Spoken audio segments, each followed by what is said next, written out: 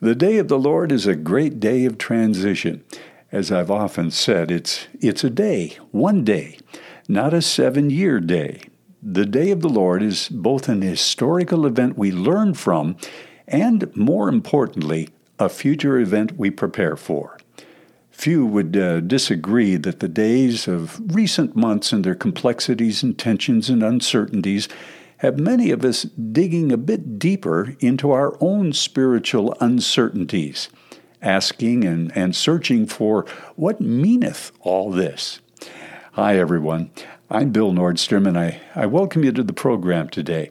You know, our study of the book of Joel provides us with significant insight, not only of God's ultimate end-time plan for His people and the nations, but more importantly, how we're to respond to that day and all that accompanies it. Let me say emphatically, we're entering a transitional generation, one which I believe will see the return of the Lord on that great day. Now, you may have difficulty getting your heart and head around that prospect. I do too sometimes, especially in light of our 24-hour news cycles.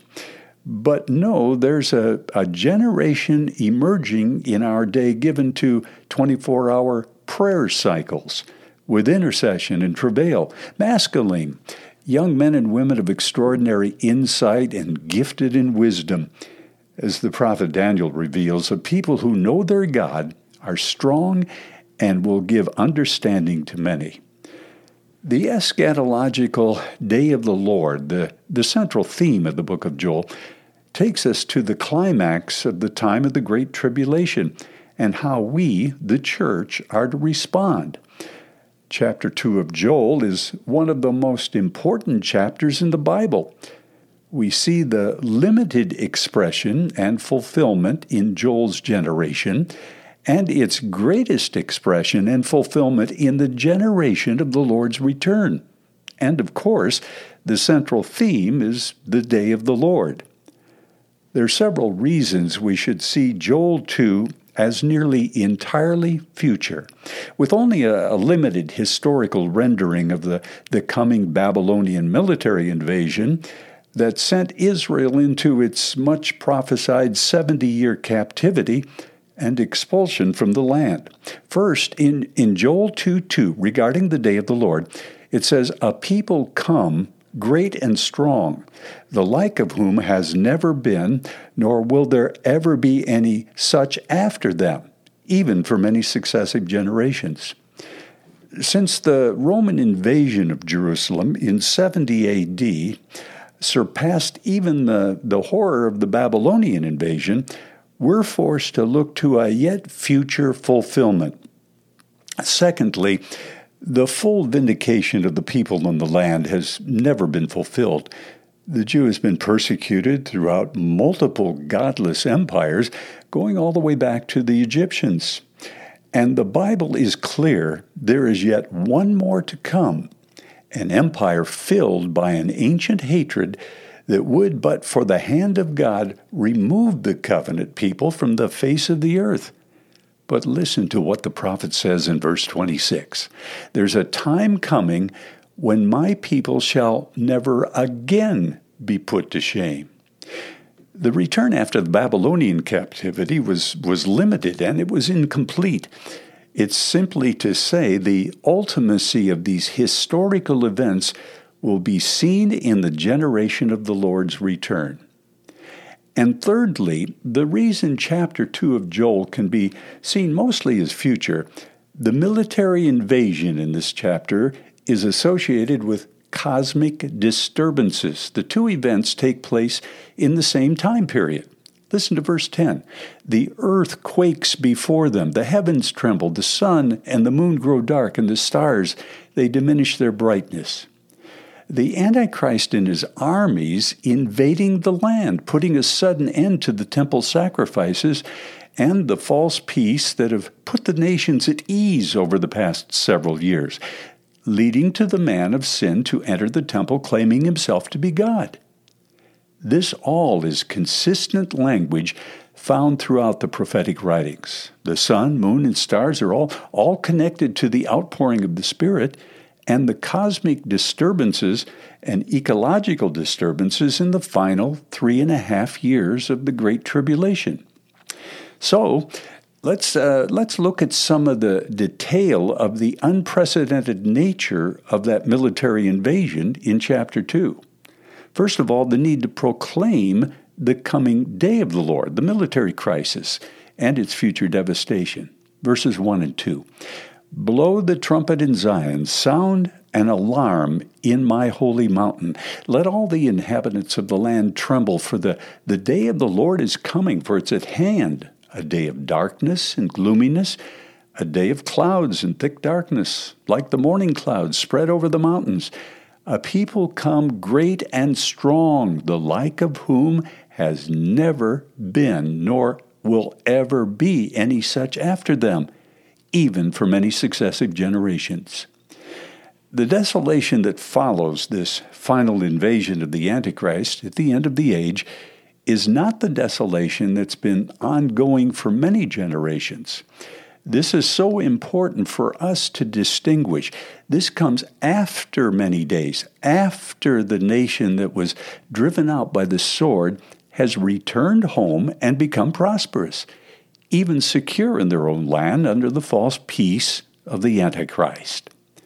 Listen to Isaiah chapter 28. Your covenant with death will be annulled, and your agreement with Sheol, with death, will not stand. When the overflowing scourge passes through, then you will be trampled down by it. Then there's this graphic description of the military invasion at the day of the Lord in verses 3 through 9. A fire devours before them, and behind them a flame burns.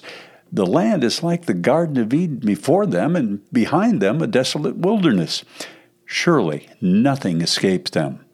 Their appearance is like the appearance of horses, like swift steeds, so they run. With a noise like chariots over the mountaintops they leap, like the noise of a flaming fire that devours the stubble, like a strong people set in battle array. Before them the people writhe in pain. All faces are drained of color. Zechariah points out in chapter 14, this is a global event, all at the hands of the Lord.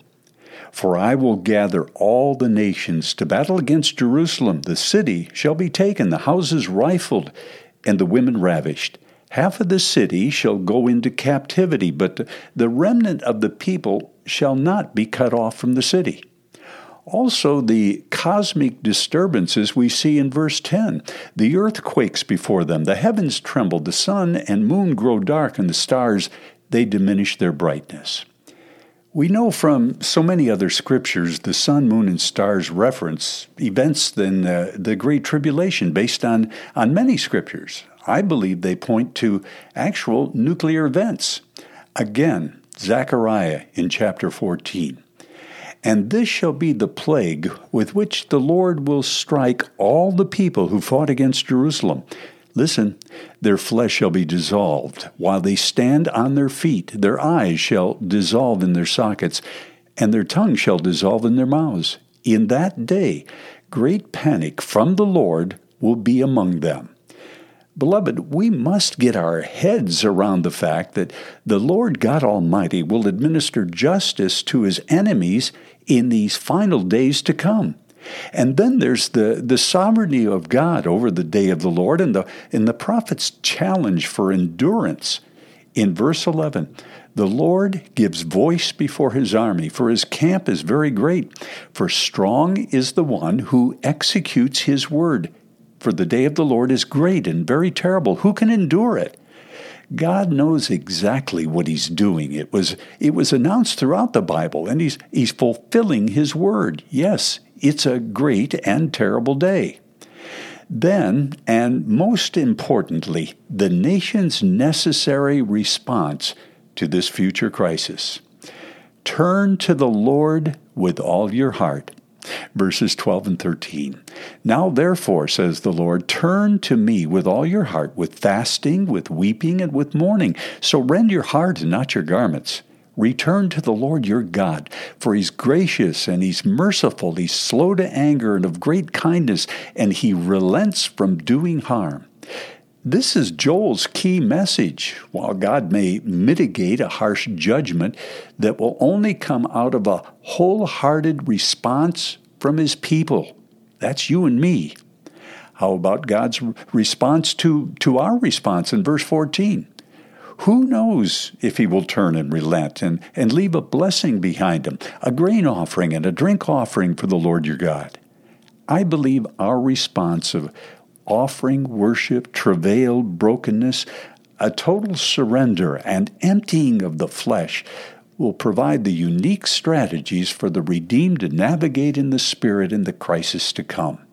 Call a solemn assembly with corporate fasting and gather every social demographic in the nation. Listen to verses 15 and 16. Blow the trumpet in Zion, consecrate a fast, call a sacred assembly, gather the people, sanctify the congregation, assemble the elders, gather the children and the nursing babes. Listen to me. This must begin to happen now. It's starting, but I believe there's a wave of voluntary weakness beginning to manifest among believers that will impact the nations and ignite the greatest revival since Pentecost. And this is the key. Call the leadership of the nation to unite in prayer and fasting in light of the escalating violence. Verse 17, let the priests who minister to the Lord weep between the porch and the altar. Let them say, spare your people, O Lord, and do not give your heritage to reproach, that the nation should rule over them. Why should they say among the peoples, where is their God? What must the leadership do? The prophets, the pastors, the teachers, they must lead leadership in due season. That's what we need in this time frame. Then the Lord's response, listen to the vindication of the people in the land and the outpouring of the Spirit after this national response by the people to crisis. Verse 20, I will remove far from you the northern army. That is the Babylonians in Joel's day. But more importantly, the very army the Bible says comes out of the north, led by the Antichrist in our coming day. Joel continues, and I'll drive him away into a barren and desolate land, with his face toward the eastern sea and his back toward the western sea. His stench will come up, and his foul odor will rise, because he's done monstrous things. Joel 2:21, fear not, O land, be glad and rejoice, for the Lord has done marvelous things. And my people, listen, shall never be put to shame. God's people have been opposed by the nations since antiquity. And then you shall know that I am in the midst of Israel. I am the Lord your God, and there is no other. My people shall never be put to shame. Joel 2:28. I love this. And it shall come to pass afterward, after all those things I've just been talking about, that I will pour out my Spirit on all flesh. Your sons and daughters shall prophesy. Your old men shall dream dreams. Your young men shall see visions. And I will show wonders in the heaven and in the earth before the coming of the great and awesome day of the Lord. Sons and daughters prophesying, old men dreaming, young men seeing visions, signs and wonders on the earth and in heaven, blood, fire, and smoke before the coming of the Lord. These tribulation events come before the Lord's return, just as Jesus said in Matthew 24. Immediately after the tribulation of those days, the sun will be darkened, the moon will not give its light. Then the sign of the Son of Man will appear in heaven, and then all the tribes of the earth will mourn, and they will see the Son of Man coming on the clouds of heaven with power and great glory. You know, there's a finality to this day of the Lord, the outpouring of the Holy Spirit, the first resurrection and the catching up of the church, Israel returning to the land, saved in a day, the Son of God ruling and reigning from the throne of David in Jerusalem in the millennial kingdom for 1,000 years. There are multitudes of blood-bought, redeemed brothers and sisters in the church in this day who have not even recognized these prophetic events as yet future. Now, this should strike our hearts and be the subject of prayer and intercession, lest they be caught unprepared and even worse, deceived. Beloved, we're living in the greatest time in history. The harvest is ripe. Multitudes are seeking answers. Turn your face to the Spirit of God. Ask Him to use you to be a voice to a generation in this ultimate crisis to come. I'm Bill Nordstrom. God bless you. We'll see you next time.